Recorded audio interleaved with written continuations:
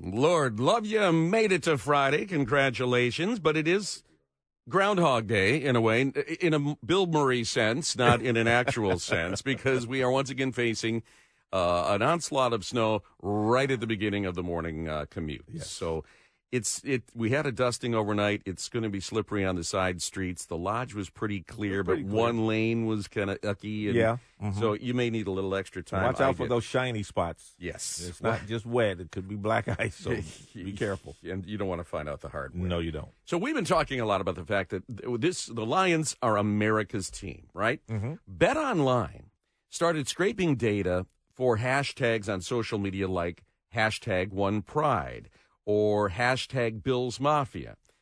And they found out that, yes, indeedy, 26 states have the Lions being the most mentioned team. 26. You get over to the West Coast, obviously 49ers has, I think, about 6 states, with the exception of Washington State, where the Lions are top. The map. Mm-hmm. The Bills in Wyoming, Colorado, and Montana, kind of up through the Rockies. It must be it's cold weather loves company, so they must feel an affinity for Buffalo there. But other than that, it is nothing. When you look at a map of the United States, it's nothing but Honolulu blue and silver. Green Bay does get its own home state, none others. And, Green Bay used to have kind of a national following. The Cheeseheads. Yeah, the Texans get only Texas and Louisiana. But the Lions, right through the heartland, out to Arizona, New Mexico, and the Dakotas, Minnesota, you name it, and up in New England. The Bills don't extend east of New York State. Everybody loves the underdog. I got to tell you, people have an affection for this team, and they understand that we've been waiting a long time, and they've watched us suffer, and at least appreciate that we're going to be there. Did you take your vitamins today? You take a multivitamin? I do not take a multivitamin. I take vitamin C. I probably need to take a multivitamin. So a new report, and the interesting thing is the study wasn't to confirm this, but it did. There was a study, part of a much larger clinical trial, asking whether a daily multivitamin, a cocoa extract supplement, or both could protect against heart disease and cancer. What they found is that it postpones memory loss in older adults by 2 years. Fairly large study, 5,000 participants. Okay. That a multivitamin does protect you. And this was a trio of studies that came to this conclusion. And it's been published in the American Journal of Clinical Nutrition. So it can't hurt. No, but bottom line. And they got those little gummies now that are kind of tasty. But if I forgot to take them, it's not helping me yet. Yes. What happens if you've already forgotten to take them? Right? Yeah. Then you need your significant other to leave a little note for you every day, or just to put them on your plate overnight next to the coffee pot. We've got it's been a long time coming, but it looks like the Wayne County Jail Complex.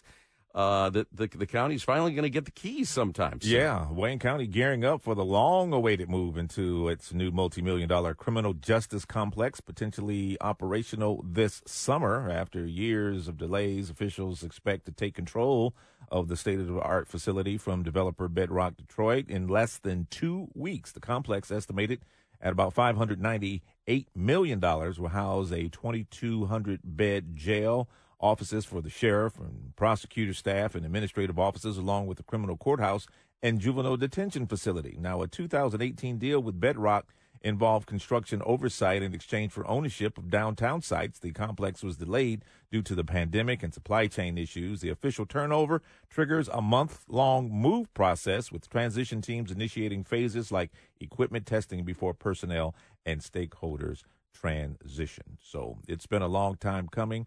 They're going to get that new complex guy, and they haven't talked about a name yet. There had been inklings about naming it after our former sheriff, Benny Napoleon. That would be a nice tribute. I think that may happen. It hasn't happened yet, but as it stands right now, it's the Wayne County Criminal Justice Complex. Well, and it's a number of things in one. So if you don't name the whole thing for Benny, you could certainly name part of it. There you go. Right. The jail could be, or the sheriff's office in the jail could be named after Benny. You got the prosecutor's office that could be named after someone else, and, juvenile detention, somebody else. Yeah. We know that folks, when they're rating political candidates right now, are pretty angry at Joe Biden for the economy. But when you ask them, are you financially better off? The majority of Americans are saying yeah. So they're not crazy about the economy, but today we may find out if they're warming up. The University of Michigan is going to release its consumer sentiment numbers this morning. What time is that happening? Around 10 a.m. So It's outside our show, unfortunately, but economists surveyed by the Wall Street Journal suggested it will take another jump. It jumped 14% last month for December. We'll find out again the January numbers today. But consumer confidence from the Federal Reserve report saw its biggest one-month gain since March of 2021. People are starting to feel better about the economy. They are now accepting the fact that inflation is falling. They're accepting the fact that the recession, it looks like we're going to get the soft landing. I think they're still upset that their paychecks haven't kept up with inflation. Right. But they're starting to warm to this. Now, so the paperwork is starting to catch up with what's going on in the kitchen table? Yeah. Our weather may not be thawing, but our attitudes towards the economy, and I'm not saying that everybody feels this way, but in general, folks are beginning to feel a little bit better about that. Big ruling yesterday about life sentences, and this could open the door to many convicted criminals in our correction system being freed early. Yeah, a significant decision by the Michigan Court of Appeals. It opens the door for more than 250 individuals serving life sentences to seek shorter terms. Yesterday's 2-1 ruling applies to a 2022 decision barring automatic life sentences for those who were 18 at the time of murder retroactively. John Poole, convicted at 18 for a fatal shooting in Wayne County in 2002, can now argue for a shorter sentence with probation opportunities. Now, the decision may impact others serving unconstitutional life without parole terms, allowing them to demonstrate rehabilitation. The state appellate defender office expressed gratification, emphasizing the chance for those like Poole to seek justice.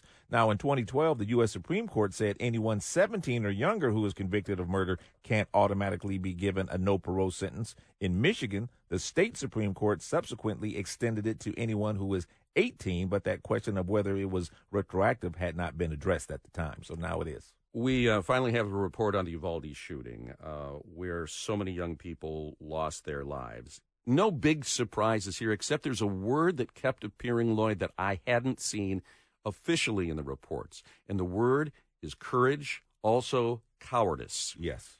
Nobody had apparently felt comfortable using that word. This DOJ report, and it's a 575-page catalog of confusion, lack of courage, and it cost lives. This is Merrick Garland, the Attorney General. 33 students and 3 of their teachers, many of whom have been shot, were trapped in a room with an active shooter for over an hour as law enforcement officials remained outside.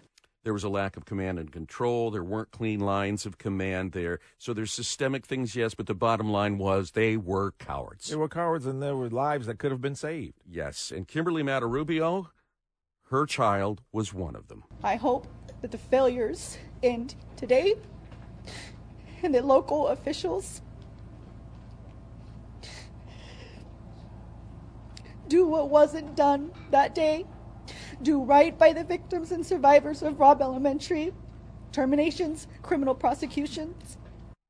Look, who knows what was going through the minds of those officers when they arrived. And no one knows how they're going to react in a field of fire, right? Right. But the standard from now should be not only that you go in and follow the normal protocols. If they'd done that, things would have been different. But you just assume that your child's in there. Mm-hmm. If you arrive at a scene with that in your head, it shouldn't be quite so hard. You run towards the to issue, hit that door. You run towards the problem, and you stop. And then you breach. Exactly. And you take them down and take a lot of people with you. Stop the threat. When we come back, he is the voice of the Tampa Bay Buccaneers, Gene Deckerhoff. You're going to love this guy. And he's got his take on how the Bucs are going to do, what we should be watching for as fans. That's just ahead on JR Morning. Gene Deckerhoff is the longtime radio play-by-play voice for Tampa Bay, joining us this morning. Gene, good morning. Hey, I hope it's a little warmer up there than it is down here. I live in Tallahassee. It was 24 degrees yesterday. But hey, don't get the violin out. Play a sad song. I got heavy clothes. I had to get those to come up to Detroit this week. Well, we've only got 22 here. Yeah. So Kate, whatever you're wearing now is fine. You'll be fine. It's a come as you are party. Okay.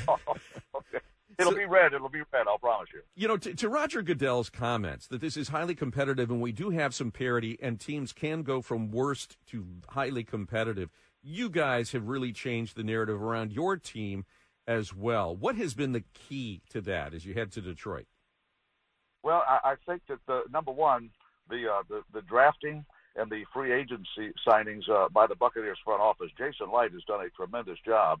The Buccaneers have been in salary cap purgatory since the signing of Tom Brady. In fact, if I'm not mistaken, the Buccaneers probably have the largest salary cap hit of any team in the National Football League, and so all the Bucs do is they go out and draft players. We have one of the youngest teams in the NFL. Now, what does that mean? It doesn't mean a whole lot. But these are young guys that are playing at an NFL level, and that doesn't happen all the time. And give the success, one, to head coach Todd Bowles, but 1A is to Jason Light and that front office of the Buccaneers. Yeah. What a tremendous job they did. And how about the signing of Baker Mayfield? Nobody wanted Baker Mayfield. Yeah. The Buccaneers signed him, and I read an article somewhere, fellas, that Baker Mayfield maybe is like the 49th highest paid quarterback of the National Football League. It's the biggest bargain in the world. Yeah. Yeah, now he just made a nice bonus with that win over Philadelphia. So he's got a lot of incentives built into that contract, but his contract was guaranteed for $4 million. Yeah. Everything else is gravy, I think, to the Baker Mayfield family. That's a Costco contract. Yeah. hey, Gene. As you know, the Lions beat the Buccaneers back in October, 20-6. What's different now with the Buccaneers that we'll have to contend with this time on Sunday? Well, those young players are now they're veterans now. I mean, they played a full season in the National Football League, and Trey Palmer, 6th-round draft pick, he catches a 52-yard touchdown pass. Cade Otton, probably not the number one tight end prospect when he was drafted last year by the Bucs. He has a career game, 8 catches, 89 yards, and by the way, a Buccaneer record that surpassed the great Rob Gronkowski for most catches and most yards by a tight end in a postseason playoff game. But those are the things we talk about. For the fans, it was a Buccaneer win over the Philadelphia Eagles. But and then David Moore, drafted by Seattle, a low draft pick, and been around the league for a while. He gets a 44-yard touchdown catch, and it sort of replicated what he did against Green Bay. He broke the backs of the Green Bay Packers with a 54-yard catch and touchdown run. He better hang on. He held on to the ball a little longer when he scored this touchdown. But again, it revolves around Baker Mayfield, and he has been if there's a solidifying force on this Buccaneer team in that locker room, it has to be Baker Mayfield. Here's a guy that, number one, was the first walk-on player in the history of college football to be named the Heisman Trophy winner. He's a number one draft pick. All of a sudden, he takes Cleveland to play. Now, you guys in Detroit, and your fans listening now, know how frustrating it is not to make the playoffs year in and year out. Cleveland was in the same boat. And Baker Mayfield took them to the playoffs, won a playoff game against Pittsburgh, almost beat Kansas City, although Patrick Mahomes was injured in that divisional game. But then all of a sudden, Cleveland decides to go another direction. They give Watson a huge contract, and they let Baker Mayfield go. He goes to Carolina. He had a college coach, Matt Rule, who was no longer in the NFL, new offensive coordinator. And he said, "Hey, I want out of here." So then he goes to Los Angeles, plays a handful of games out there, won a game his first, and then nobody wanted him. I don't think the Bucs were number one on his list, and the Bucs got a genuinely playoff caliber quarterback in Baker Mayfield. Well, you point out, too, that if we double up on Mike Evans or Chris Godwin, that he has the wherewithal to get it to his other receivers as well. From your end of things, what are you going to do about Amon-Ra St. Brown? And do you double up on him? Because we've got lots of weapons, too. Nobody's been able to handle that Southern Cal product, and Amon-Ra is the real deal. It's hard for me to believe at the level he's playing the National Football League that he was not a first or second round draft pick. I mean, good golly. And he wore out the Buccaneers in that first game. And, well, you know, again, I'm talking Baker Mayfield. You guys are talking Jared Goff, because Jared has had a phenomenal season. And I watched that playoff game, and it was that was the best playoff game of the weekend, by the way. It sure was. Except for the Bucs beating Philadelphia, that's number one on my list. But as far as a viewer and not having a dog in that hunt, or as they say, the win over the Rams was huge. Now the Bucs fans were pulling for the Rams to win because we would have hosted the divisional round down in Tampa. But you know, I watched the Dallas Detroit game, and I have to be honest. We had a game the next early afternoon, and I think Dallas picked off a pass there with less than 2 minutes to go. I turned the TV set off. Next thing I know, I missed one of I missed one of the worst calls in the history of the National Football League. Oh, we love you, Gene. Yes, we do. I missed it. I fell asleep, but I saw it, you know, on replay. But no, I thought Dallas had that deal. I mean, and son of a gun, they held on there at the end. But yeah, the games the Buccaneers lost early. You know, I don't think there's a thing. The coaches don't say that revenge is a motive. But I played college basketball, and if we lost to a team, I was going to beat them the next time I played them, and I think revenge was a bit of a factor in that game against Philadelphia. So who knows? Also, an underdog, a home underdog, 3.5, 4 point favorite Philadelphia. I think that all plays into the psyche, and I think that Todd Bowles is selling that psyche that, hey, we're the underdogs. Nobody believes in us except us here in the locker room. And they go out and play. They play when the Buccaneers have played clean football. By that I mean few penalties, no drive-killing penalties, no turnovers, and execute on first down. Clean football. The Buccaneers have won. We played clean football in a win over the Green Bay Packers. I mean, Baker Mayfield had a perfect quarterback rating. First time ever an opposing quarterback has done that at Lambeau Field against the Jacksonville Jaguars. Another clean football game. And against the Philadelphia Eagles this past Monday, clean football. It produces wins. I know it sounds like coach speak, but it produces wins at the National Football League, particularly in the playoffs. Gene Dickerhoff, longtime radio play-by-play voice for the Tampa Bay Bucks. Thank you so much for joining us this morning on JR Morning, and go Lions. I hear you. Go fire them cannons. Go Bucks. All right. Gene, thanks so much. Take care.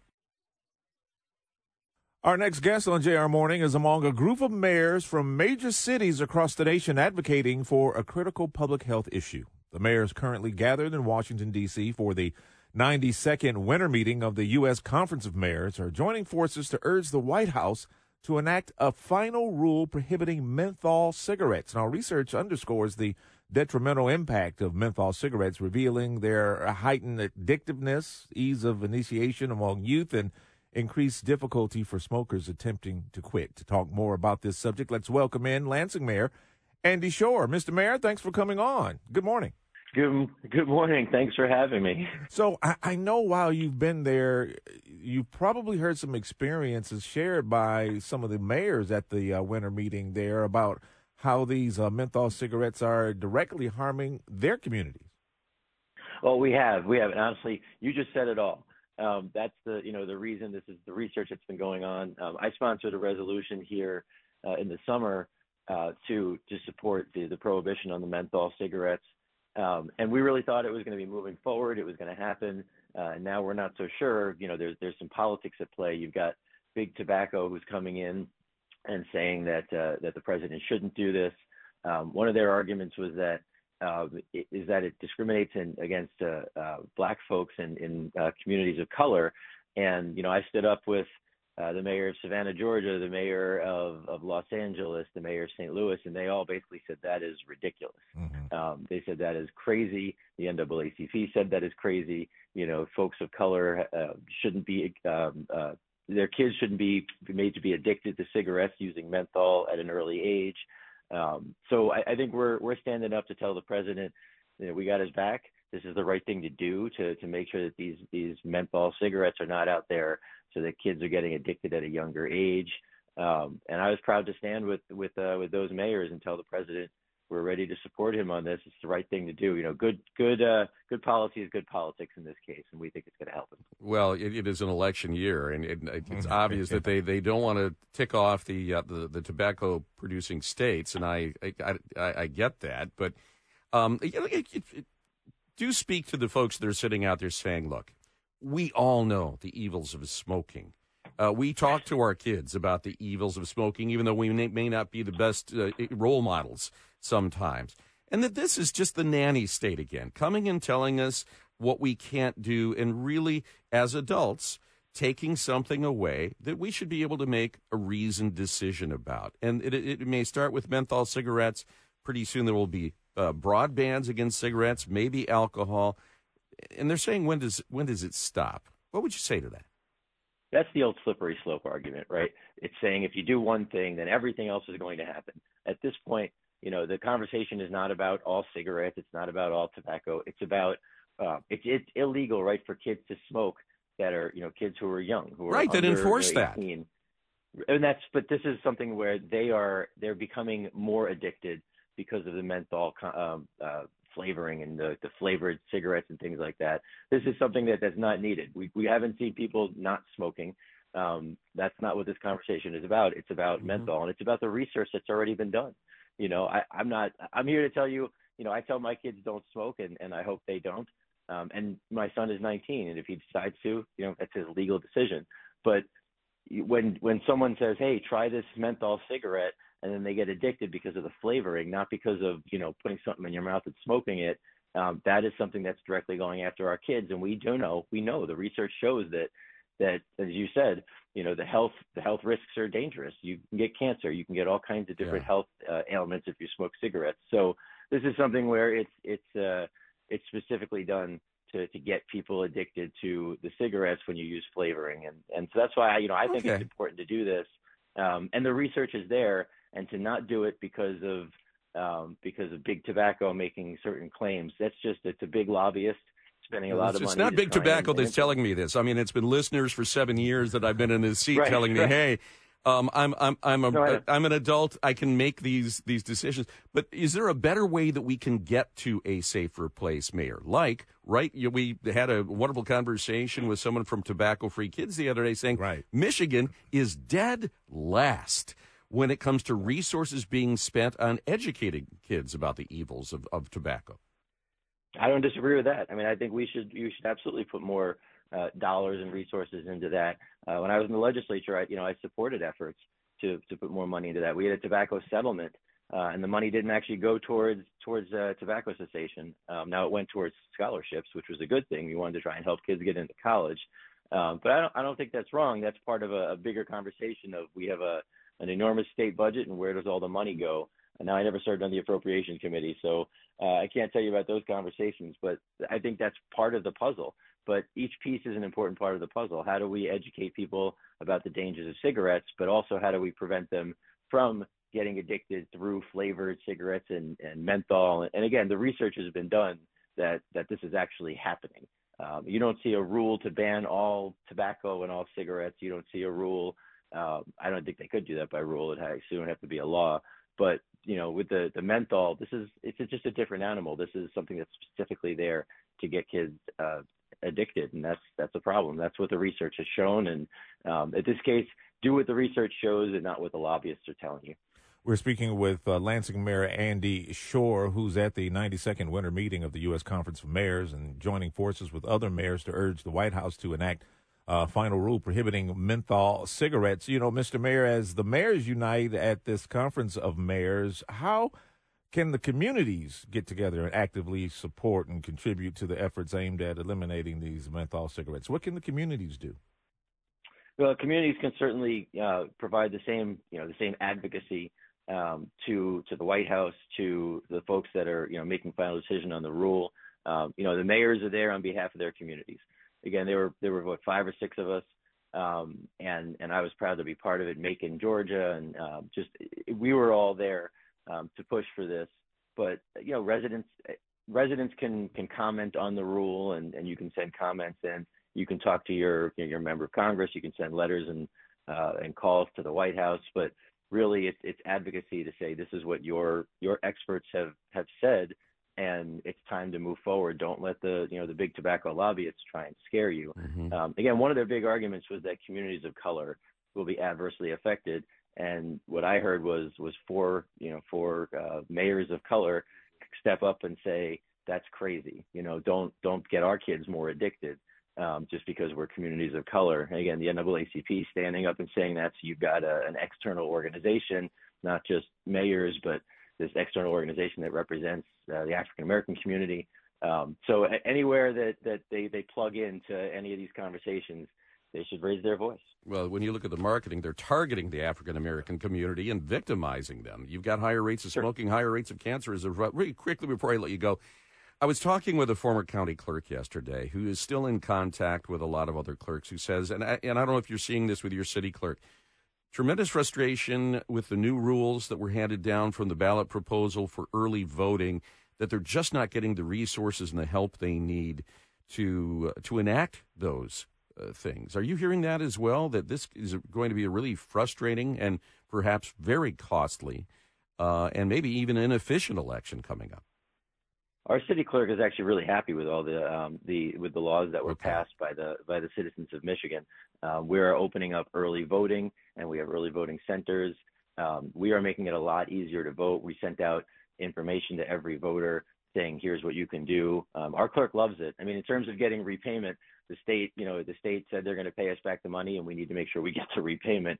And that's certainly something we're working through. And I think it's a little delayed, but we've gotten the dollars from past elections. It just takes a little longer than we would like. But, no, it's not a problem with the policy. It's a problem with the support that they feel that they're not getting, right? I think we're getting it. It's just a little delayed. I think that some folks at the state are working through that. They understand that it's just a little delayed. But we're, in terms of the users, right, the citizens, they are getting these tools to make it easier to vote. We're just trying to get repaid quicker.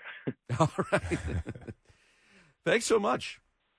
All right, thanks, guys. I appreciate you having me. All right. Fighting the battle against big tobacco in Washington, D.C., Lansing Mayor Andy Shore. Time for Automotive Views, brought to you by Bridgestone. Getting people down the road matters, but getting generations down them, that's what really matters. Bridgestone. Visit whatreallymatters.com to learn more. After half a decade of wandering through the calendar, the Detroit Auto Show returns to January next year. It's a victory for the downtown hotels and restaurants that have been missing out on midwinter customers since the last January show in 2019. But it's also a tacit admission of defeat for show organizers that the Motor City can no longer attract international automakers to reveal new models, present their executives to the media, or otherwise treat the show like a top-notch global gathering, because it isn't. It's a sad evolution for the once dominant North American International Auto Show, but while the truth may sting, embracing reality is a good thing. The show's public days will no longer be competing with Michigan and MSU football, Tigers baseball, and some of the most beautiful weather of the year in this beautiful state. The press days will presumably be no more, and almost no one will miss them. With this week's Automotive View, I'm Jamie Butters, host of the Daily Drive podcast and executive editor of Automotive News. We have mapped the moon, but do you know that we have yet to map the Great Lakes and much of the ocean floor, too? But as we work to make our ecosystem in the Great Lakes state more stable, there needs to be a better understanding about that. And something that would be a giant step forward is mapping the lake bed. And that is the subject of a bill, bipartisan, supported by Congresswoman Lisa McClain and also our next guest, Debbie Dingell, joining us live this morning. Good morning. Good morning, Guy. How are you? I'm good. So exactly how critical is this? Every bump, every crevasse, what will it tell us about the lake bed that will make our more ecologically sound? So this is what I'm going to say. We're spending billions and millions of dollars studying the oceans, which is great. But the Great Lake region, which we are a part of, which has more than 20% of the fresh water in the world, it provides over $6 trillion to America's GDP. It supports 51 million jobs. And we all know how critical it is to the shipping lifeline of the country. It's got more than 200 million tons of cargo shipped through them, and we don't have a thorough understanding of their underwater environment. So what this is going to do is to give the money so that we can thoroughly explore the Great Lakes. Just this week again, because the water got lower, they saw another shipwreck. Ancient civilizations have, left their cultural imprints hundreds of feet below, and we need to know what's down there. We need to know what marine life is down there. So I think this is very late, but it is an exciting opportunity. Congresswoman, how does the bill ensure that the mapping project takes into account the interest and the perspectives of local communities and different industries and environmental groups that could be directly affected by the outcomes of the mapping? We will make sure that all those processes are in place. Lloyd, it's good to talk to you this morning too, but the administrator of NOAA, which is the National Oceanic and Atmospheric Administration, is part of Commerce, and they would be conducting the high-resolution, I think it's called bathymetric mapping on the lake beds. But they would also be working with EPA, and we'll make sure, working with them, that but they'll do this as part of their process, communicating with the local communities when they're in there, when they are mapping, when they're looking at it, what they are finding. I've got the downrivers, which has got I'm working with a group of people right now in the Arkema project, and there's another project on the Great Lakes Initiative that is going to get rid of sediment that's over there by Riverview and Trenton. Communities are worried. I'm bringing in the EPA administrator next week for a town hall meeting so people can talk about all of these issues, and we will make sure that the processes they have in place are kept in place for all of these kind of projects, and they are talking to the communities. I think it's fascinating, and you're right, there has been some interesting things regarding prehistoric communities that are underwater, that and some relics from those, past epics. So it'd be interesting to see. I want to ask you, obviously, the money was supposed to run out tonight. Congress yesterday averted the shutdown with a vote. Democrats joining with about half of Republicans in the House to get that passed. But I think there's general agreement that this deficit spending is unsustainable long term. So where do you stand on this Fiscal Responsibility Commission they're talking about creating? Do you think that could really have a meaningful impact? You want to know my straight truth? Most people think on the Democratic side that it's a commission to cut Social Security. We'll see what comes out of it. We do have to cut the budget. Well, not for current recipients, though, but we do need to have a discussion about, Social Security is going to go bankrupt in 8 years, isn't it? Isn't that the forecast? Well, but it's got to be addressed. It's got to be addressed, but it needs to be specifically addressed. How do you keep Social Security strong? And the fact of the matter is we have already made it stronger by, the cutting the cost of insulin to $35, the reducing. I wish we were going faster, to be perfectly frank, but Medicare will be negotiating lower drug prices for Medicare prices. That's going to be an immediate savings. It's going to lower the cost of what Medicare is costing people. Are there other things? Why do we cap it at a certain level? Why shouldn't billionaires and millionaires be paying more into the Social Security system? I think we need to be looking at all of these things.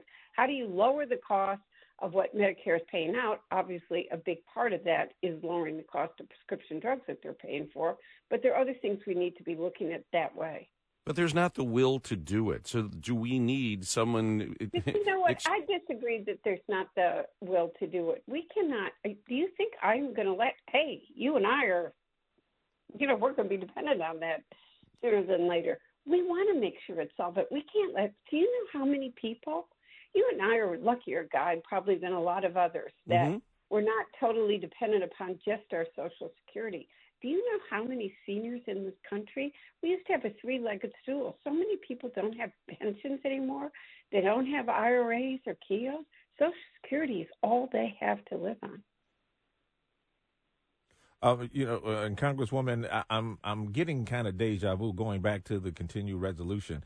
I'm kind of getting deja vu because it was nearly an identical situation when, Speaker Johnson when they needed the Democrats, well, Speaker Kevin McCarthy, rather, needed the Democrats to pass that short-term funding extension. And then, people got mad, the motion to remove and Kevin McCarthy and all of that. So now we're going to be going through this again. Is somebody going to bring that up, and we're going to have to deal with that? So it is deja vu. We were asked for the votes. We gave them the votes. I think it would have been irresponsible to have shut the government down, period. You know what look, I'm not a member of the Republican caucus. This is a Republican caucus issue. But I think we've had enough instability in the House of Representatives. We lost weeks as they were going through what was almost embarrassing as they had different candidates and they couldn't get the votes. Republicans need stable leadership. I'm a pain in the whatever right now to both sides of the caucus. Jim Harbaugh taught us something. He taught America that teamwork produces victors. Republicans need, all of us, by the way, Republicans and Democrats, for the country, need to be working as a team. But Republicans can't even work together as a team. And they got to figure it out. They have so many factions in there. It's hurting their caucus, and it's hurting the country. Debbie, always looking forward to connecting with you. We will find out what's on the floor of the Great Lakes. Perhaps there's an alien base down there or a Loch Ness Monster. We shall see. Thanks for your time. Lots of good things. All right. Be safe, guys, in the snow. Every Friday is reason to celebrate, but even more so when you're looking at a Lions playoff game come Sunday afternoon at 3 p.m. And as we gear up for that, we'll keep you abreast on all those things. We're going to be checking in with, I think you got to call him our super fan. His name's Benjamin Kaplan, a season ticket holder for 66 years. Perhaps you've already seen him, but we're going to get his take on the game, kind of help him set the table for this big playoff game with the Tampa Bay Buccaneers. They're going to be hitting town sometime early tomorrow. We know that here in the state of Michigan, we had this big population council, a lot of oxygen expended on trying to grow Michigan's population. Well, a new research coming out of Michigan State University really raises some doubts about whether that is going to be something we can do, because an astonishing number of Michiganders, Lloyd, say we have no interest in having children. And what will be the repercussions there for our birth rate and our ability to internally grow our population? That means that basically for population growth, we either have to bring in immigrants from outside our borders, both domestically and internationally, or certainly do a better job of having the kids we do produce stay here. But Michigan State found that 1 in 4 Michigan adults say they are uninterested in having children. That's a 33% leap since the Supreme Court decision on abortion 2 years ago. Now, they're tying this to the Dobbs decision. Them not wanting to have children? Yeah, and that it's become about uncertainty about reproductive health is what is driving this. I think they got it bass-ackwards. I think if you look at the starting point for this jump, it's when inflation began becoming a big problem. I think this is more about people saying, I can't afford to have kids, and saying, that's why I'm child-free. Yeah, not affording it, and maybe just not wanting to bring a child into the world we live in now, which is, so divided in a lot of places and in a lot of ways. Yeah, now this has been peer-reviewed, 2,500 Michigan adults surveyed in the months, this is dating back to the pandemic and pre-Dobbs. 21% of Michigan adults identified themselves as not wanting to have children. Then it jumped to 26 after Roe was overturned. So they're making that correlation.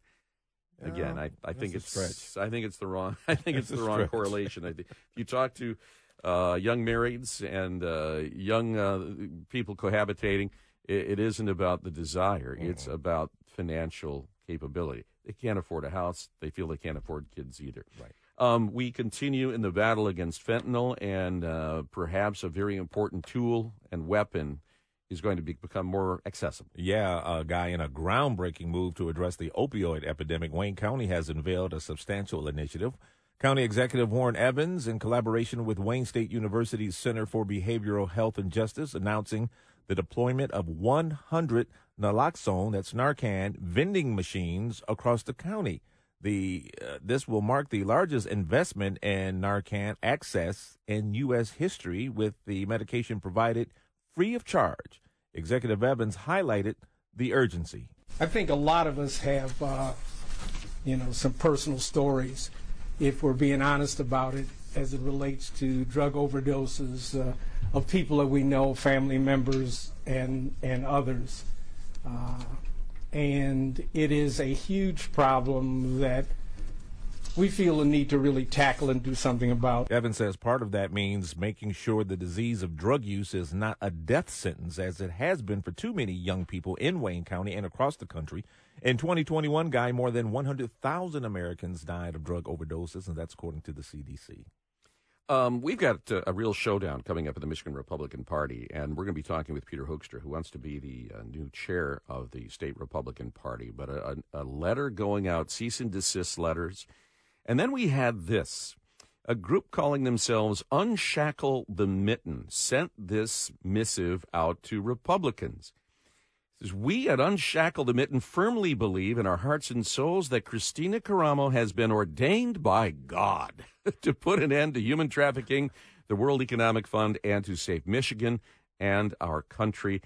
Christina has been under attack by the deep state cabal and rhino since before she even took office. You know, the term rhino is one of the most overused insults out there. These are good Republicans that have been around for a long time, probably have given more to the party than most of the people that are wielding that word. And in fact, that's an absolute lie. If you look at the people that are standing against her, all of them were MAGA Republicans, still very pro-Trump, and all they're saying is, hey, we need some fiscal accountability. We need to get out of debt.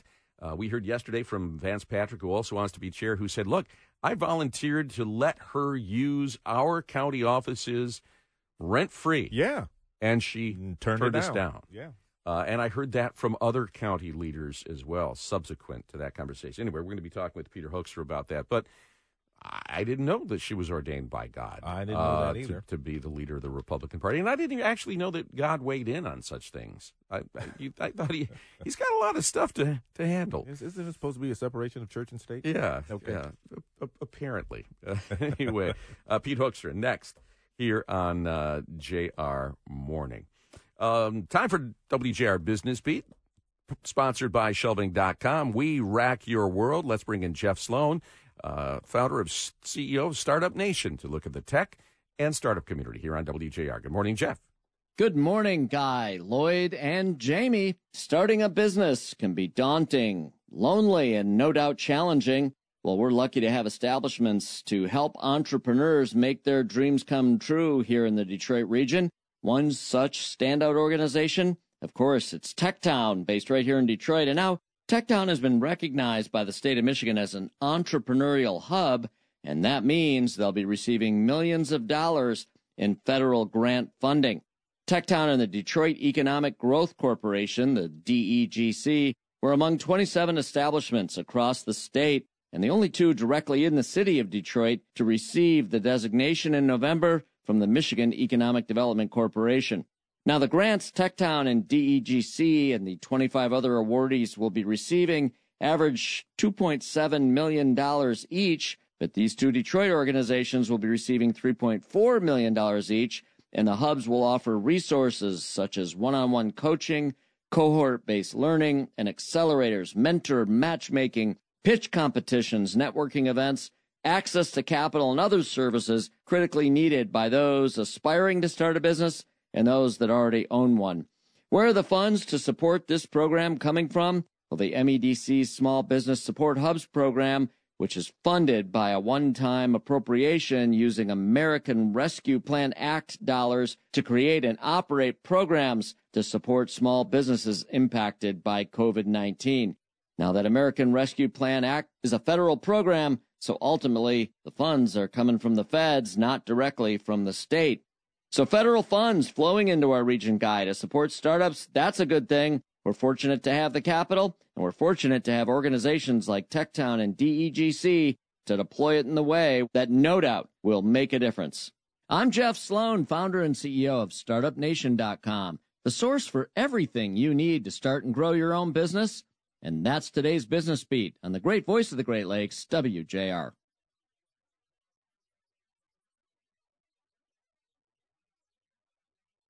Checking the radar, Macomb County getting some pretty significant snow in its northern and central regions, the eastern part of Oakland County. But for the most part, Washington and Wayne County clear of snow for the moment, but we know how quickly that can change. As I said, there's going to be a big showdown this weekend.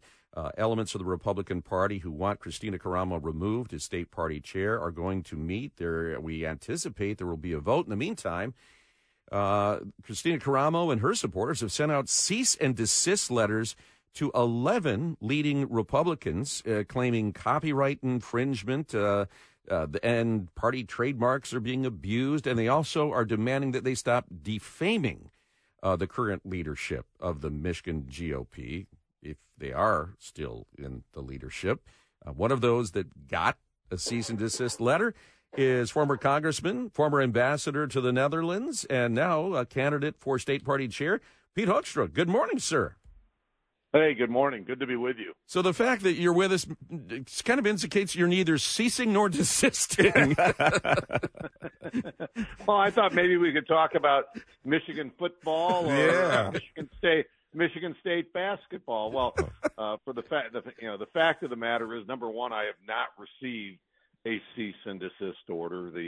I've read reports of this in the newspapers and different media and those types of things. And the media have called and asked about it and said, well, number one, I haven't received it, so I don't know where they sent it. And obviously, until I get an official copy and actually have the opportunity to review it with legal counsel, I have no idea what it means. My gut, a marketing guy doing lawyering is always a problem. Okay. Yeah. But my deep legal skills tell me, number one, Caramo in the group, they were voted out on January 6th. They have no legal standing anymore in the Michigan Republican Party. So on January 6th, she was removed. The group that removed her followed all the bylaws of the state party. It was an appropriate step, and tomorrow they will, again, following the rules of the party, they will elect a new permanent state party chair. Pete, the bylaws part is beginning to be confusing because you got one side who said, well, they need to read the bylaws, and you have the other side that say they need to read the bylaws. It's like, we don't know what the truth lies in the middle somewhere. Yeah, well, probably not in the middle. The truth will, the RNC will have to go through the process. They will have to see both arguments, and it will be black and white. They will pick they will do the analysis, and they will pick the group that followed the bylaws of the state party. So it's not like, hey, why don't you guys go back and renegotiate this or relitigate it or whatever? No, it will either be the RNC or a court that will have to determine which group is correct. I'm trying to figure out though how you infringed on the trademark or infringed on the copyright. I'm not understanding that part. Yeah, are you using their letterhead, the state party letterhead at this point? Yeah.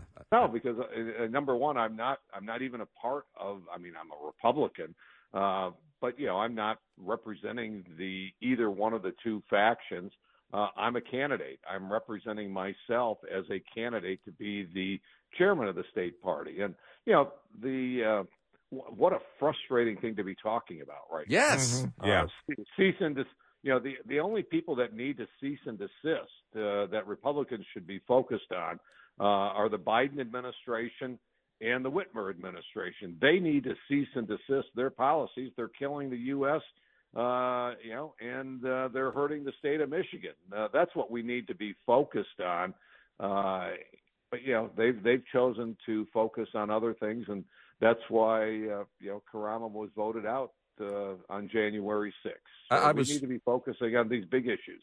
I was with some Republicans last night, some insiders who said, they're really pulling for you. and they would love to see you elected. And let's presume that you are, and you're the new state party chair.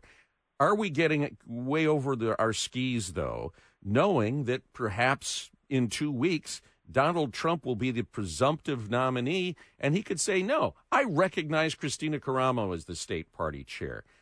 Should we be waiting for that to work itself out? I don't think Donald Trump is going to weigh in on which side of the party follow the procedural. He weighed in on a lot of stuff in 22, didn't he? He did, and I think maybe he learned his lesson. That for some of this stuff he will not weigh in. And I think he recognizes that this is the decision of the RNC. Hey, if the president came in, and this happens with the national committee after a nominee is after we have a nominee. Yeah. The president puts in place the person that he wants to run the Republican National Committee. And I expect that it will continue to be Ronna Romney. But if the president, in 2 weeks said, I want this person as a state party chairperson, I think we would follow his wishes. The president is entitled and should have his person leading the state party. But that typically that doesn't happen. Have you sought his blessing? No. Okay. No. I think the president knows what's going on in the state of Michigan. I think this is one for the state committee to work through the process. We try to be adults in the room. Sometimes it doesn't always turn out that way. But no, for running the Michigan State Party, that is the responsibility of the state committee, and that's what they're doing. And Pete, if you became the head of the state GOP, what's the first thing that has to be done immediately? Well, you have to resolve. The first thing that has to be done is you have to resolve this dispute as to who is the legitimate GOP in Michigan, and then you have to go out and earn the trust and confidence of the grassroots Republicans. You have to earn the trust of your donor class, and we've got a lot of work to do here.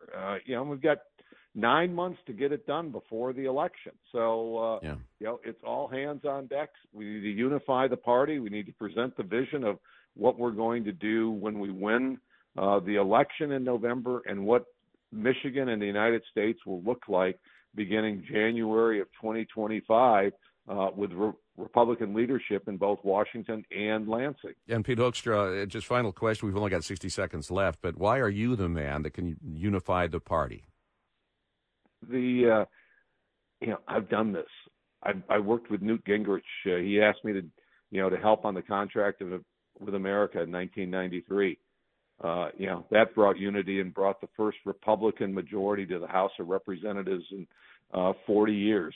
Most recently in 2016, Donald Trump called and said, Pete, will you co-chair my campaign in Michigan?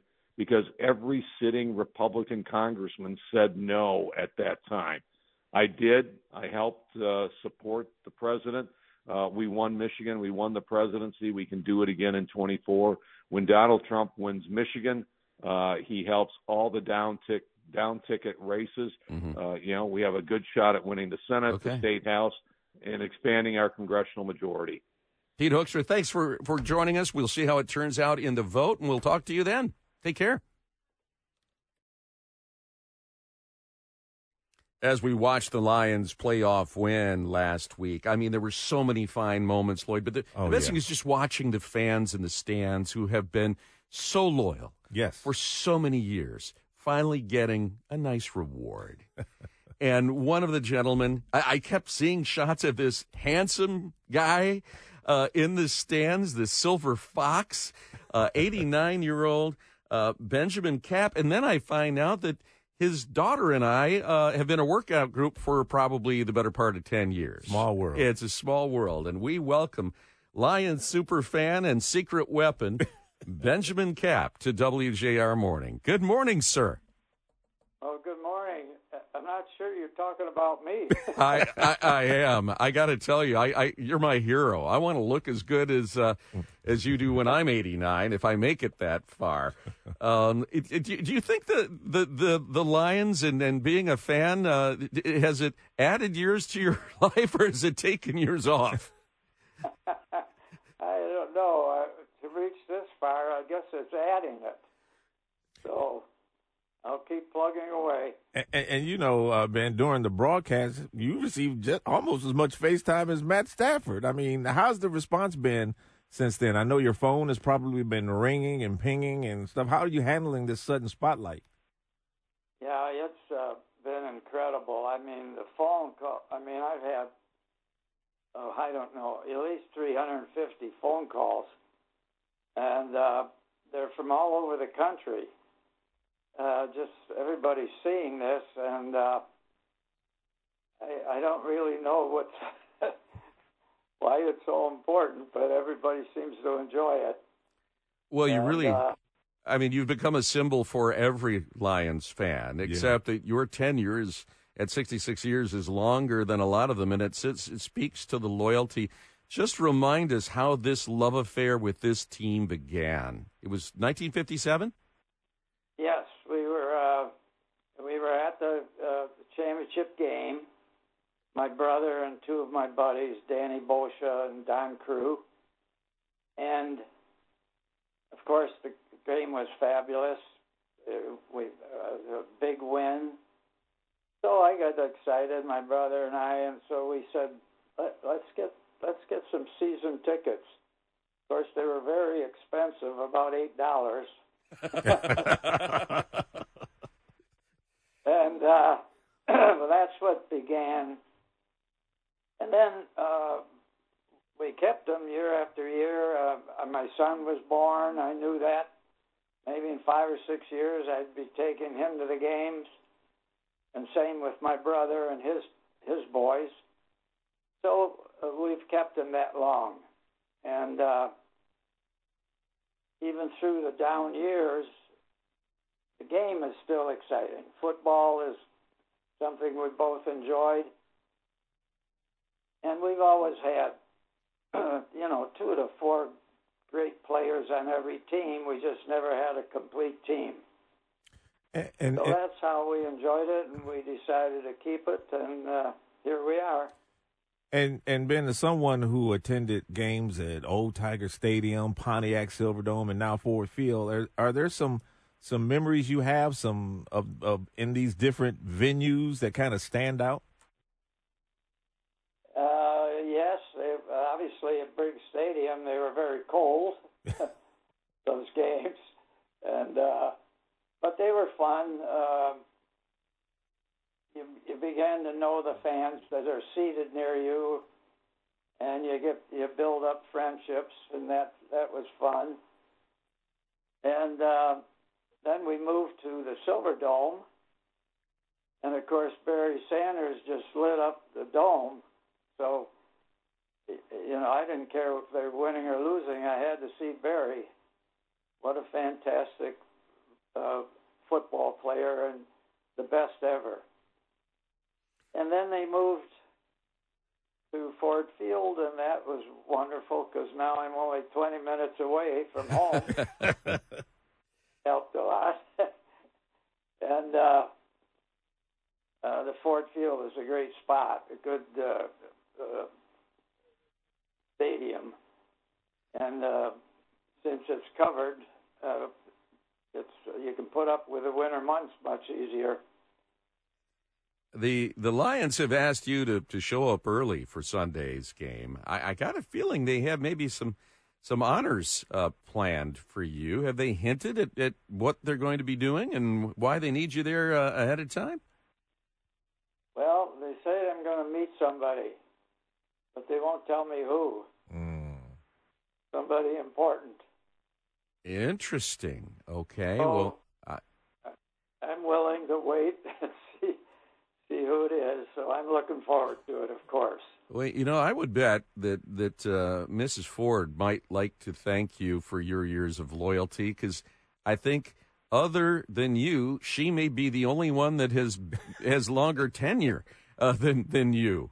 And has seen more football than you have. Going back, we always ask, who's your Lion? Jared Goff, obviously great. Amon-Ra St. Brown, incredible. We've got a great tandem of running backs. But looking back over your 66-year history with the team, who's your favorite player? Well, it's Barry Sanders. But if I go back further, Joe Schmidt was my favorite. He's still with us. And he's still with us, yes. Yeah. He was not just a great player. He was a good human being and very nice man. So I liked him a lot. There's so many of them. It's hard for me to even remember their names. Ben, you contributed as a fan being there all these years, but you also contributed through your company, which I understand made and installed the Marble Lion logos at Ford Field. How does it feel to have your own indelible mark at that stadium? Yeah, that's kind of exciting, really. We've had not only that, our family business, we've done just about all of the Ford family homes also. And so those have been great experiences. Well, and I understand you had a relationship with Marshall Fredericks when it came to the Spirit of Detroit statue as well. Yes, Marshall, I became a good friend of Marshall, and we installed many of his works around the city area. Yeah, and he was a great person also. Providing the marble bases.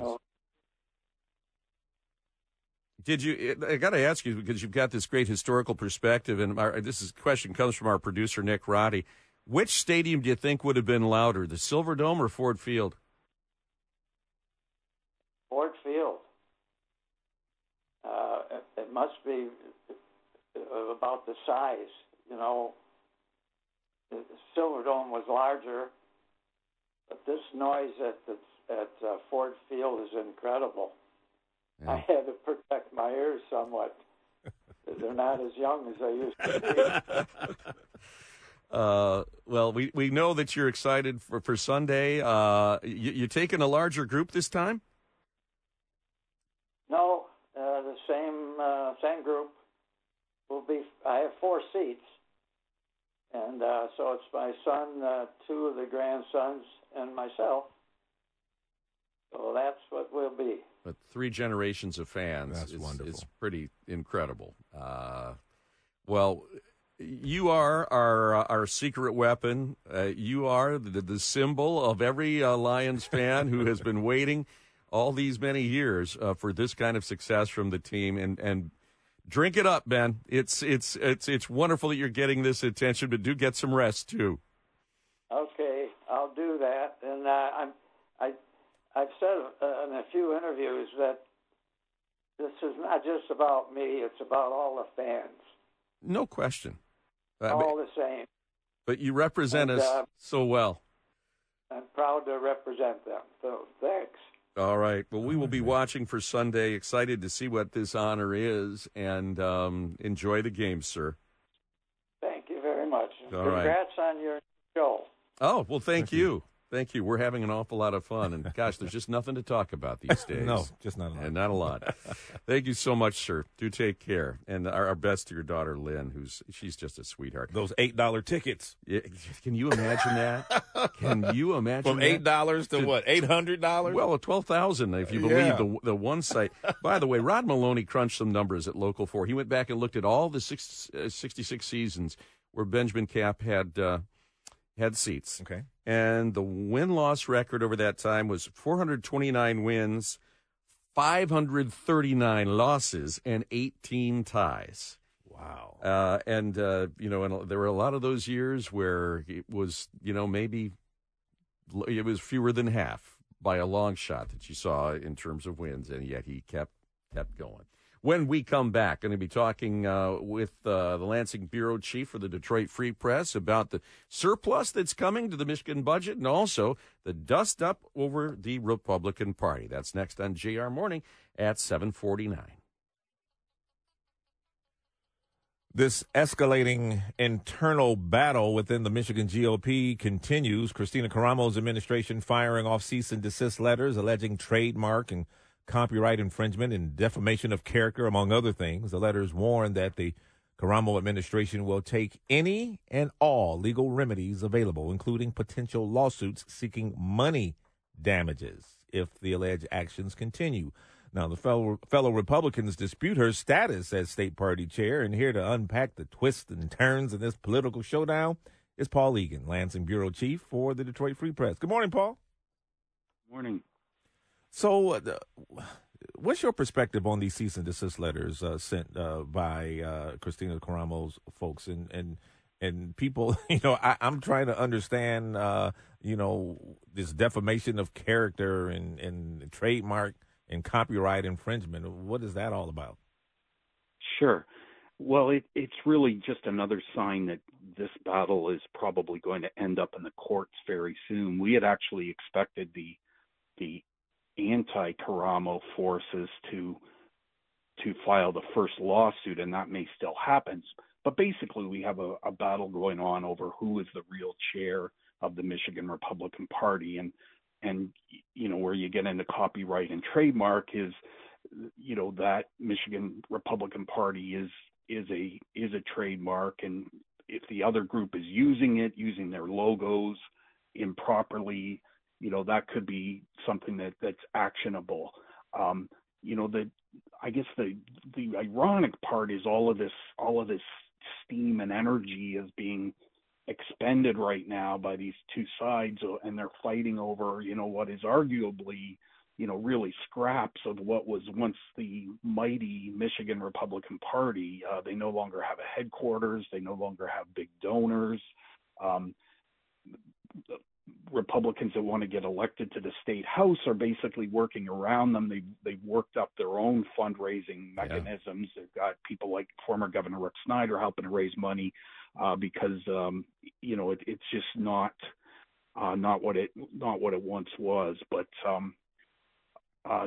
this is all going to come to head in the courts, it looks like. Well, before it gets to the courts, isn't there going to be some kind of a meetup and vote this weekend? I know, yes, talking to Vance Patrick yesterday, the Oakland County chair, and we've also talked with Pete Hoekstra. They're expecting that they could be elected this weekend. That's right, guys. So they're to hold a meeting Saturday to elect a new chair. Now, of course, the problem with that is that they're meeting to remove the existing chair. Christina Caramo was declared null and void by Christina Caramo.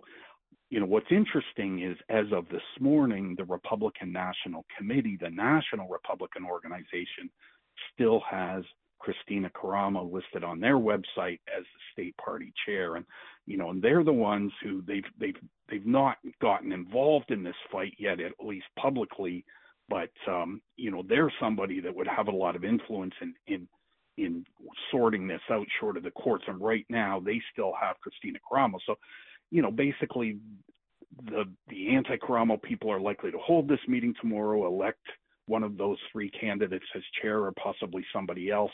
But again, the current state party will not recognize that. And, it really, in some ways, it doesn't really move the ball very far down the court. Either the RNC or the courts is going to at some point say who is the rightful chair of the state party.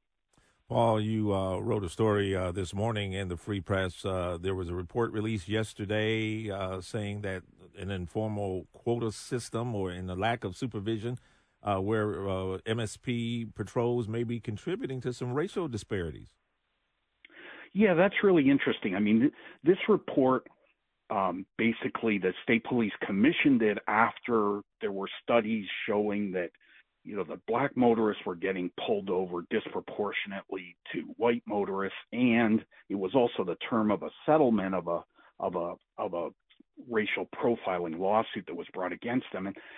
And the authors of this report said, well, we didn't really find, racism or intentional discrimination, but we found a lot of problems in their systems that would contribute to this. And one of them is they're saying, because, the state police denies they've ever had these ticket quotas, but if you talk to troopers, they say, we need to have so many, per hour, or else we're going to get in trouble. And so they're saying, that police are congregating in high traffic areas, which tend to be urban areas where more black people live, and that could be contributing to why disproportionate black drivers are getting pulled over.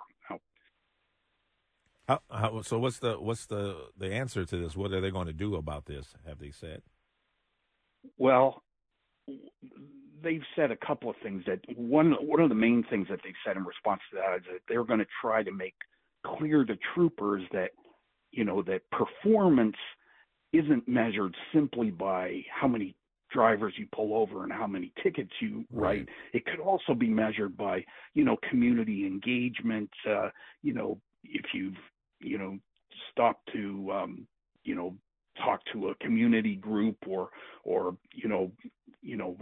help some kids in a neighborhood, there are other ways of measuring. They've also said that that they're going to have better control over that troopers won't just be able to patrol wherever they want, that supervisors will make an effort to make sure they're patrolling the whole post district, not just the most populated portions of it.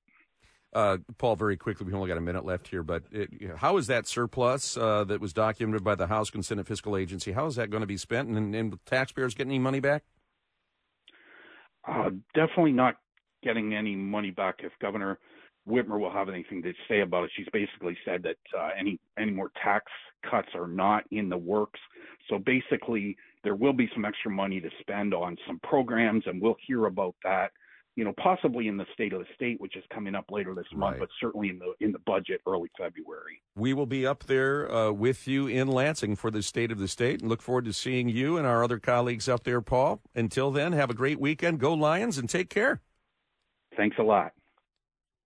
Happy Friday to you as we enter the weekend with a Lions playoff game coming up Sunday afternoon at 3 p.m. Had a great conversation with Benjamin Kapp, who's the 89-year-old Lions fan who's had season tickets. 89 years young. Yes. I got to say. He looks good. You think for all the heartache that team has put him through over 66 years, that it would take its toll on him. But he is an amazing guy, and you can check out our podcast at WJR.com, and just you'll love meeting him. He is a positive vibe machine. And something special is going to happen down at Ford Field. Yeah. I don't know, but they say he's going to meet somebody. I have an idea, but we'll see. I think Martha Firestone Ford is going to have a little something for him, perhaps. I think so, too. He did say Barry Sanders was his favorite player. He did say that. Barry, he's probably going to be at the game, that's too. Right. Yeah. He also had fun things to say in other places about guys like Alex Karras and, some of the great, my God, we had some great characters back in the 60s. So as we head into the weekend, everybody feeling good around here. Question is, how do you feel about the economy? There's a new Axios Vibe survey that came out that said while Americans are pretty sour on the economy as a whole, or at least have been, they're pretty optimistic about their own finances and their outlook for 2024. It wasn't like that with their finances not too long ago, because it was on paper that everything was good, but people were still feeling it at the kitchen table. Well, and they still are to some degree. But at 10 o'clock today, University of Michigan is looked to as kind of being the gold standard when it comes to assessing consumer confidence, which tells us a lot about their spending patterns. And at 10 o'clock, they're going to release their numbers for the month of January, and how we're doing thus far and looking back. So, but the New York Fed does the same thing, and consumer confidence saw its biggest one-month gain in December since March 2021. So people beginning to feel better as the incomes kind of catch up. And I think you ask more people, they're still pretty agitated over the fact we had to go through this in the first place. And I think that's why you see, President Biden's approval rating, according to ABC, now at 33%. That's not good. But we'll see how y'all feel about the economy and what it means for business coming up. Meantime, a giant step forward. So many people really concerned about fentanyl. And we've seen so many innocent people, children, cops, not just addicts, but people that come in contact with this stuff because it's so deadly, even in the most minute measurements. But we've got a new weapon out there. Yeah, it's a groundbreaking move to address this opioid epidemic. Wayne County has unveiled a substantial initiative. The county executive, Warren Evans, in collaboration with Wayne State University's Center for Behavioral Health and Justice, announcing the deployment of 100 Narcan vending machines across the county. This marks the largest investment in Narcan across U.S. history, with the medication provided free of charge. Executive Evans talked about the urgency.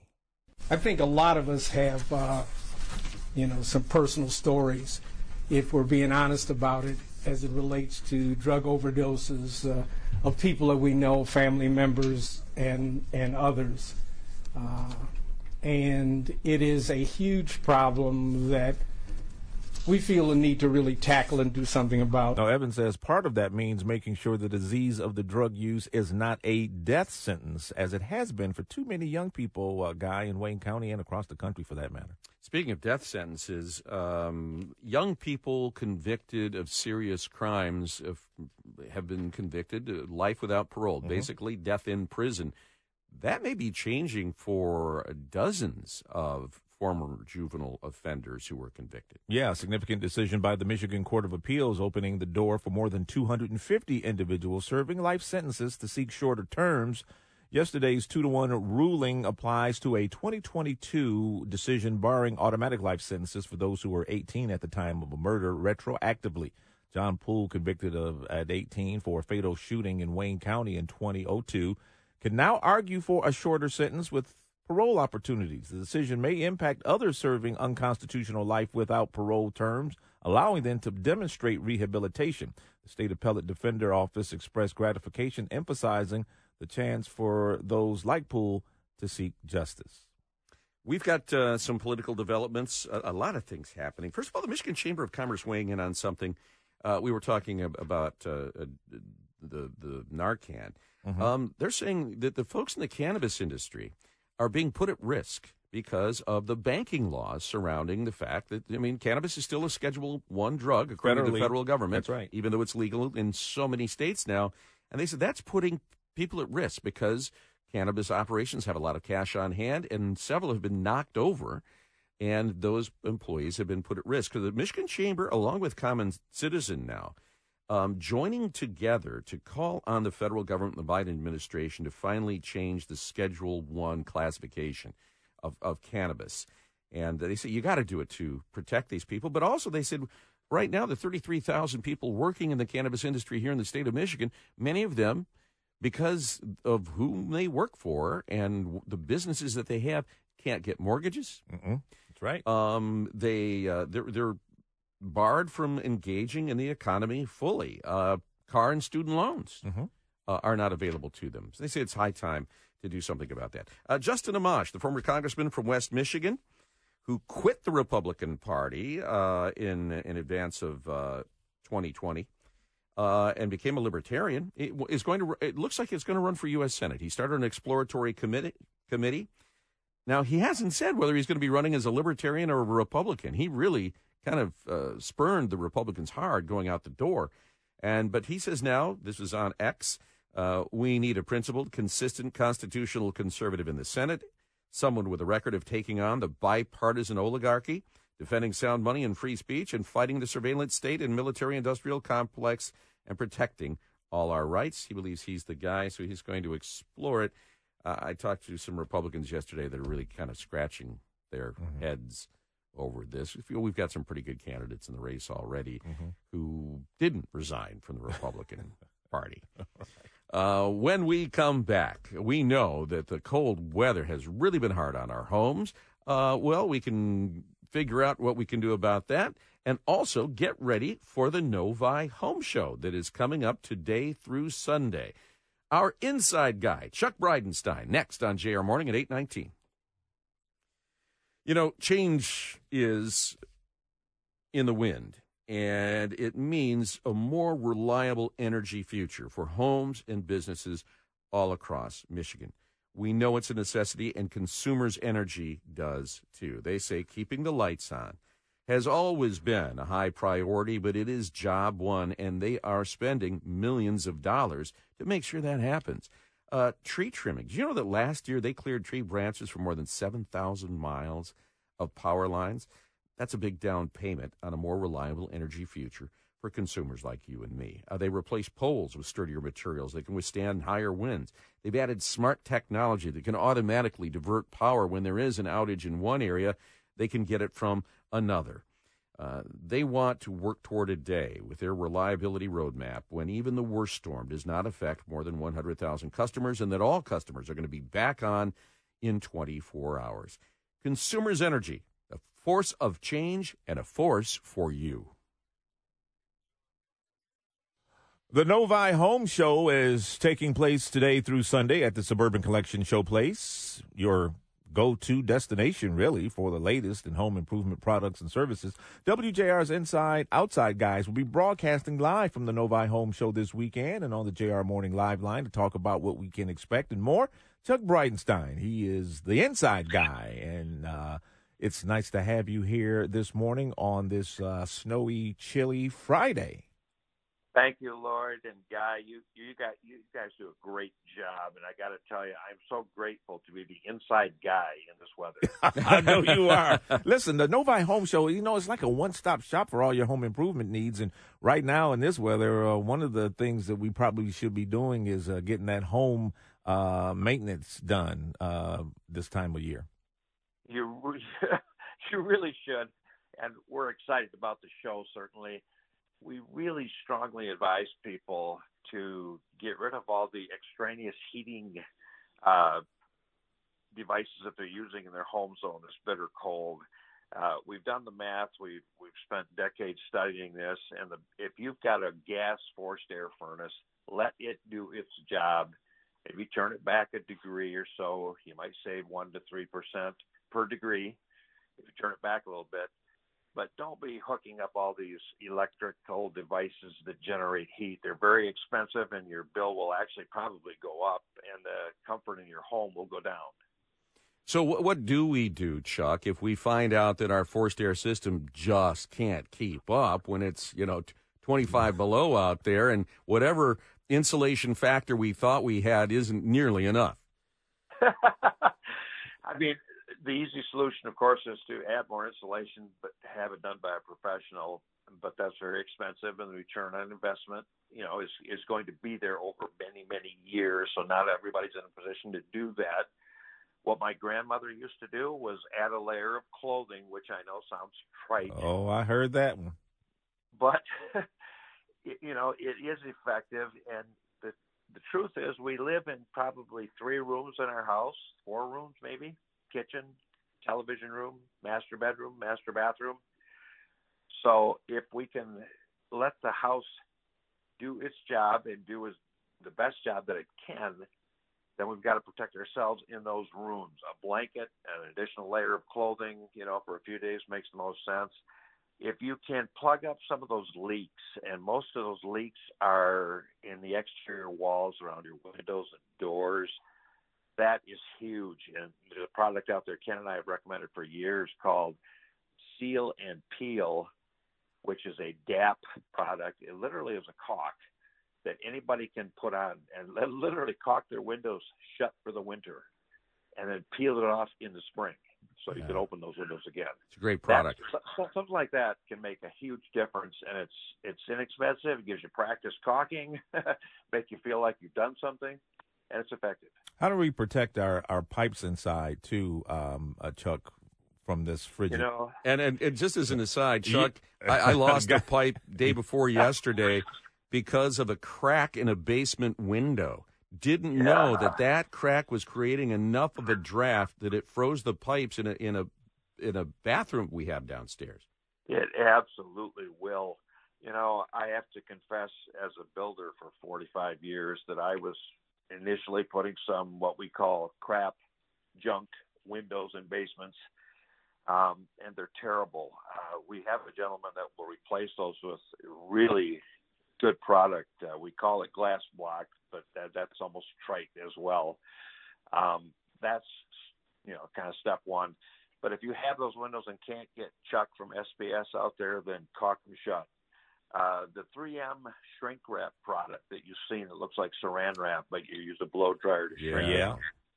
That's extremely effective, and there are competitors on the market now that have made that a more affordable product that used to be really pricey. But interior storms, whether they're plastic or actual glass, and there are people that will supply those, are extremely effective in weather like this.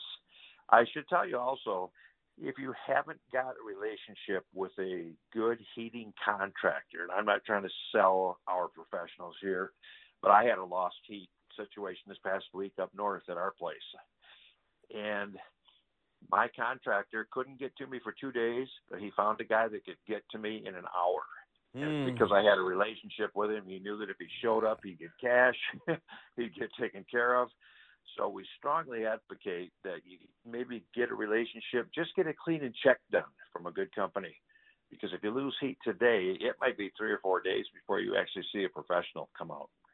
You know, you guys have been out there in the past, Chuck, at the Novi Home Show. It is really something to see, and it's for the family. It's for everyone. It is. It excites us. I don't even know where to begin. It's running today, of course, from noon to 7, and after 5 o'clock, you can get in for $5. Tomorrow it runs from 10 to 7. Sunday it runs from 10 to 5.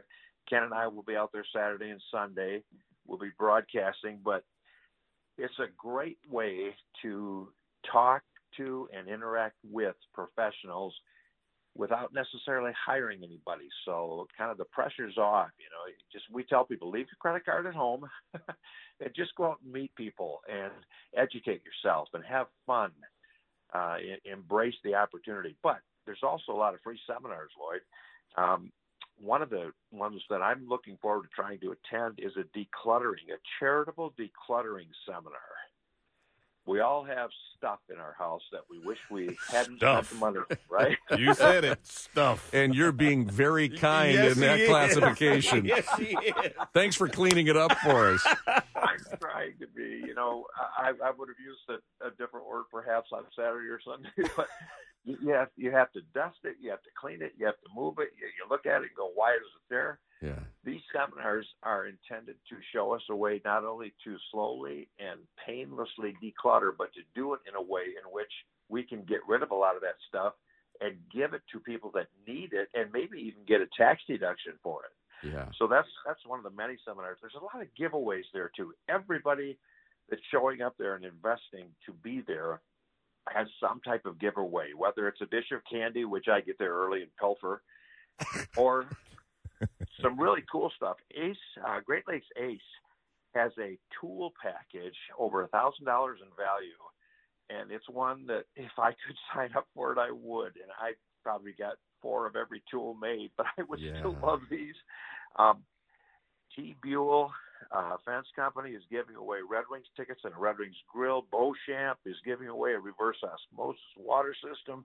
Performance Remodeling, you can sign up for their $100,000 sweepstakes, and the list goes on. There's probably 35, 40 different exhibitors that are giving away really cool prizes. Chuck, I just got back from CES. A lot of smart home appliances, a lot of DIY security systems that are really affordable. Of the new things that's coming to the home show, we've only got a minute left. But what's the one big, never-before-seen thing you're anxious to see? Never-before-seen thing. You just mentioned one that I'm excited about, and it's the DIY home security that involves remote access with a digital camera. We just love that. Those Bluetooth systems. Yeah, Simply Safe, Reolink, those. Yeah, exactly. And by the way, you didn't invite us to that show with you, which we would have really enjoyed. But anyway, notwithstanding that, those products are fantastic, and that's literally what put us on notice that we had a lost heat situation at our north house up north. Right. I love those products, and I strongly advocate for them, and they become really affordable, as you discovered out there. Yeah, and they've also got water sensors, heat sensors, so you'll know that your pipes are freezing. Chuck, we'll see you. We'll see you out there in Novi. Hit that candy dish.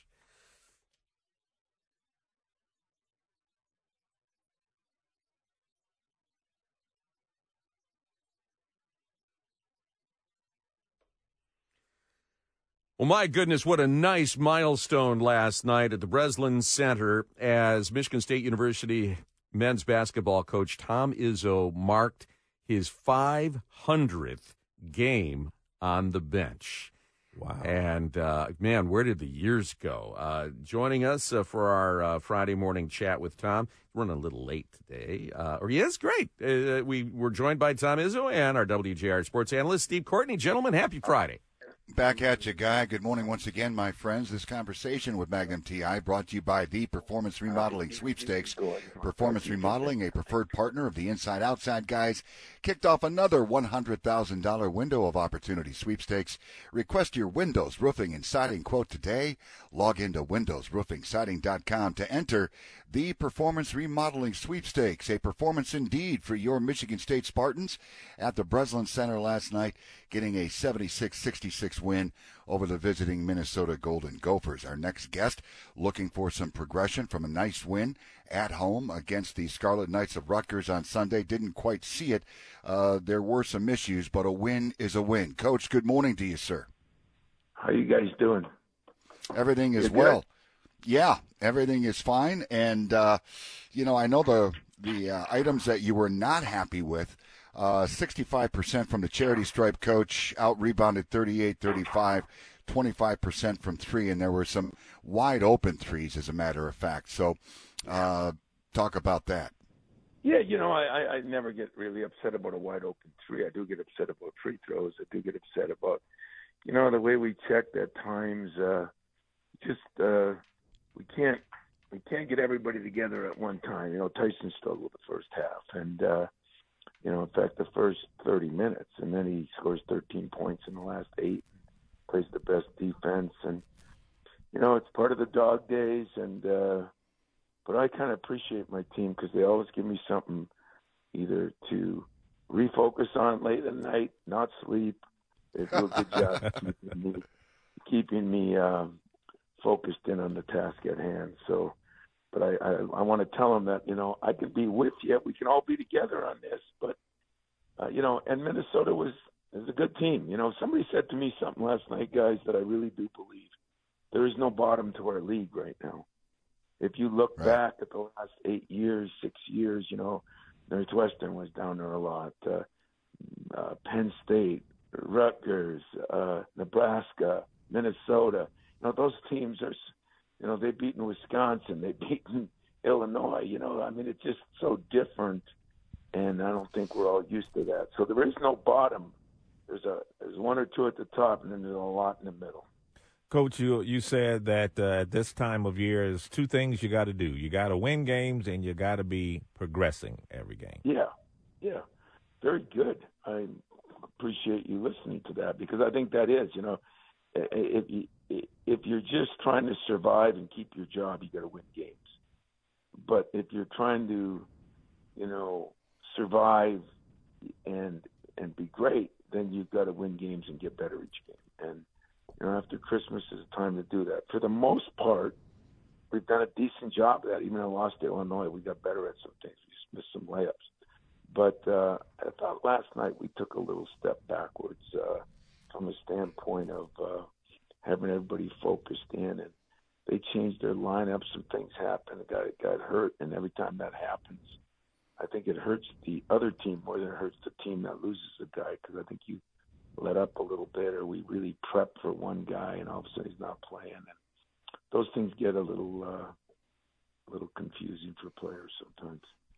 It was indeed a night of milestones there, Tom. Your 698th win in your 29th year on the Spartan bench, your 500th regular season Big Ten game. Only Bobby Knight with more, I believe, at 504. And Malik Hall eclipses 1,000 career points as a Spartan in prolific fashion, I want to point out, with a monster jam. That was nice to see. Yeah, I like Malik's a lot better than mine because mine only just proved that I'm getting older. And Malik's means he's a player, so mine doesn't mean I'm a player or a coach even.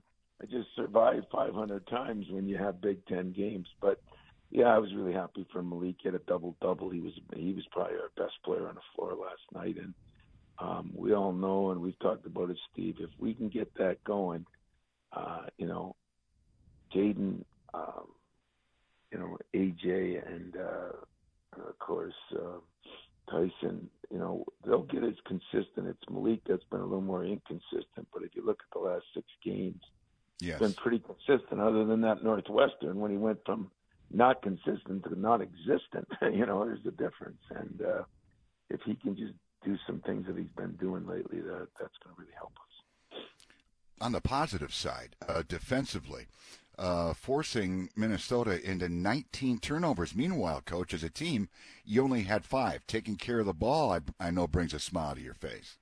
Well, it really does. We had 2 till late in the game, and we really did some good things. And we got good shots. Jaden, 4 of his 5 threes were wide open. And, so we felt offensively we played better. We just didn't think we maybe guarded quite like we have been. We got off to a good start. So, all the things that were problems early, we're taking care of some of them. It's can we put a couple nights together when a bunch of players play well at the same time, and we can put the starts, the finish, the free throws,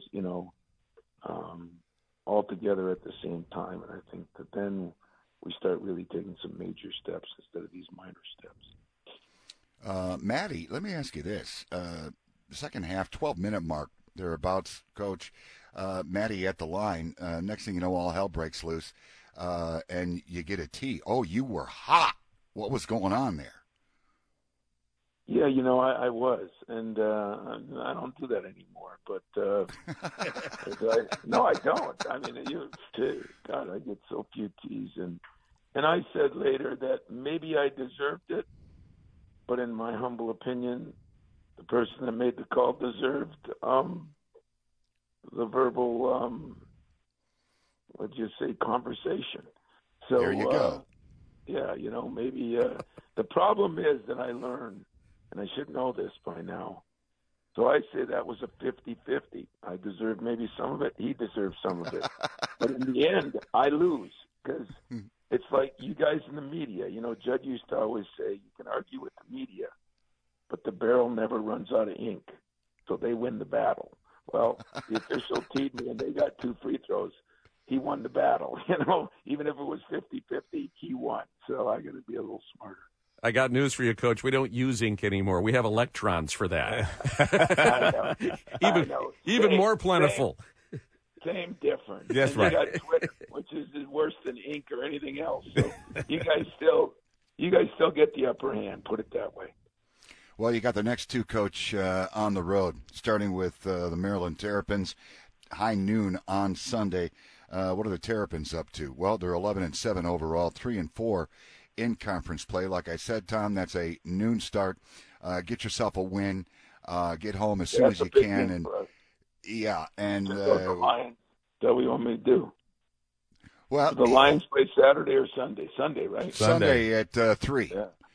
So you'll be home in time to watch the second half. Yeah, they better have TVs on the plane. How's that? Well, you guys should go to it. You guys, I know, Steve, I know the ticket price is high, but with the money you make there, it should be no problem. You should buy for the entire staff. Oh, yeah. Hey, I'm down with that, Coach.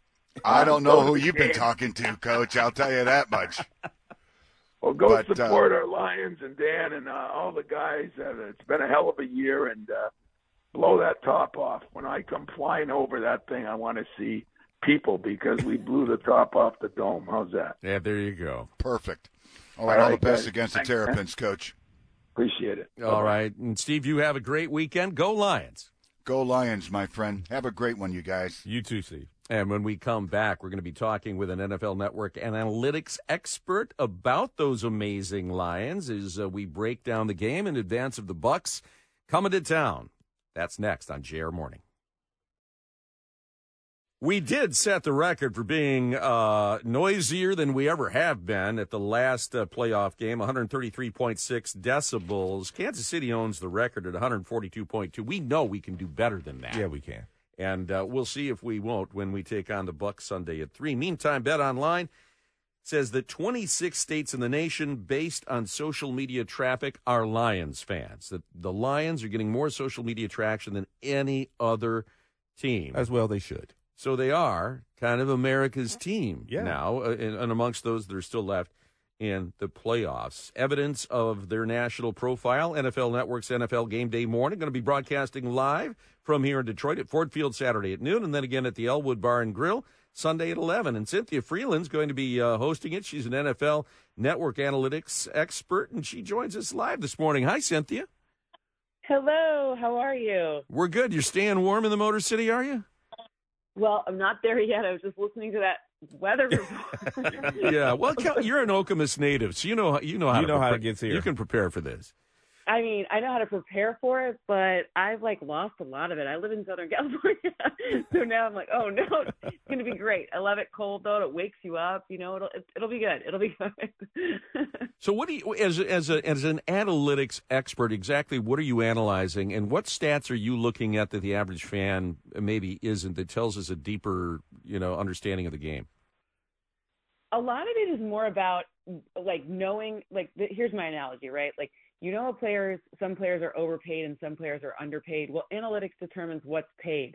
Now, that also works for in-game metrics. So when you're talking about, what's the most likely or most probable thing that'll happen? Well, we know Todd Bowles is going to blitz because he blitzed at the third highest rate in the league. And last week, he actually blitzed at, over 53% of the time. So we know that's going to happen. All right, cool. Well, what do the Lions do against the blitz? Okay, well, they add an extra offensive lineman. They create opportunities to, for David Montgomery to run the ball, things like that. So, you look at what is most likely to happen or what are the trends, and then where can you stay with the trend or be a trend breaker, right? So realistically, you want to say okay, well, what's the most likely way where the Lions O-line is going to keep Jared Goff clean, and then they can get play action going, and then they can stay, 21 for 21 again, right? Which was what we would like, because when he was not under pressure last week, Jared Goff was perfect. So that's the type of thing where you're looking for the trends and why and where it's going to happen or where not, right? Is it the interior of the defensive front?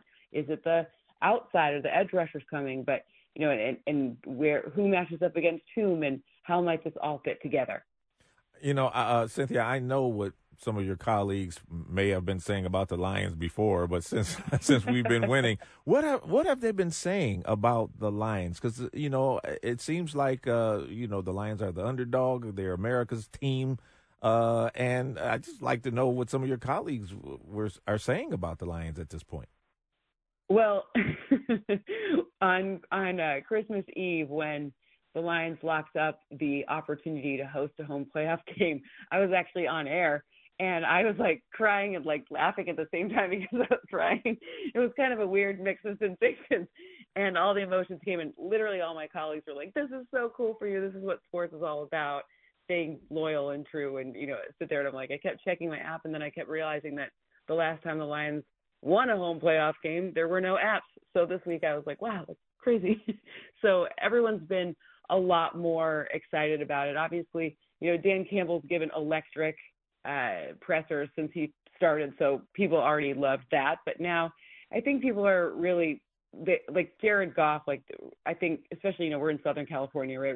We literally, our studio is at SoFi Stadium, so we've watched the Rams kind of evolution, and every single one of us, I was obviously very excited for Matthew Stafford when he won the Super Bowl. But it's wow, the Lions. All right, it feels like there's this momentum and gravity around it that you can't really. It's pretty hard to explain in words, but you can feel it. It's amazing how this team reflects his culture so much, and that he has become, even more than a lot of our star players, the national face of the Lions. Have you ever seen a coach I mean, I would, you might say Bill Cowher with the Steelers, but have you ever seen a coach become the face of the team to the degree that Dan Campbell is? No, usually it's like one thing, like Bill Belichick with his cutoff hoodies, or like a either a fashion statement or like a funny presser moment, like Jim Mora at the playoffs, stuff like that, right? But it's never so consistent. Like you see all of the things, like I can't imagine a time when I've seen more of the, when you go in the locker room and get the game ball, like it's always on national TV, what Dan Campbell's doing, saying what the Lions locker room looks like after a win. That's something I can't remember happening. Again, other ones, Brian Daboll last year used to see him like dance or whatever, but no, every single week you see Dan Campbell. Yeah, you got to wonder when this guy's going to get some endorsement deals like Andy Reid. I mean, he's right. he is such an incredible media machine, and he's so quotable. You got to wonder if that isn't going to be something that comes his way after this.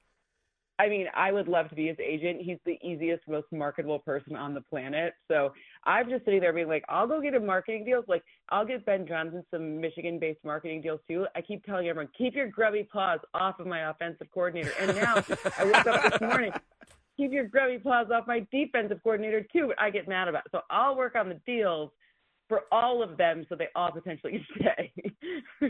All this excitement, Cynthia, is really coming at a great time because just in a couple of months we'll have the NFL draft here in the city of Detroit. So it's all kind of, the moon and the stars are kind of coming together. I mean, I'm like, the draft is my analytics, and the draft are kind of, that's where you make your hay. If you're every team has an analytics department, and I'm trying to, like, on TV show you what those departments are doing behind the scenes. So you kind of get this like inside look as to how teams might strategize. And the draft is probably the easiest and also hardest. It's easiest to understand from outsiders' point of view, but hardest to actually do. That is my very favorite type of content, from quarterbacks to, off-ball linebackers. And obviously Detroit knows about drafting those, this year. That's so hard to explain to people who are kind of more casual fans. So that's been a really fun challenge that I've really enjoyed. But the draft, it's going to be so much fun. Cynthia Freeland, we're going to enjoy watching you live from Ford Field Saturday and Sunday, and at the Elwood on Sunday. Take You're care. going to come down there, right? Yeah, I'll brave the. I know they have all kinds of things to keep us warm there at the Elwood. Yes, they do. We will certainly put that down for this weekend. Enjoy your time in the Motor City.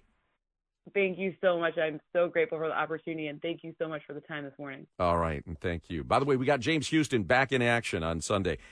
Go Lions. Take care. We'll see you Monday.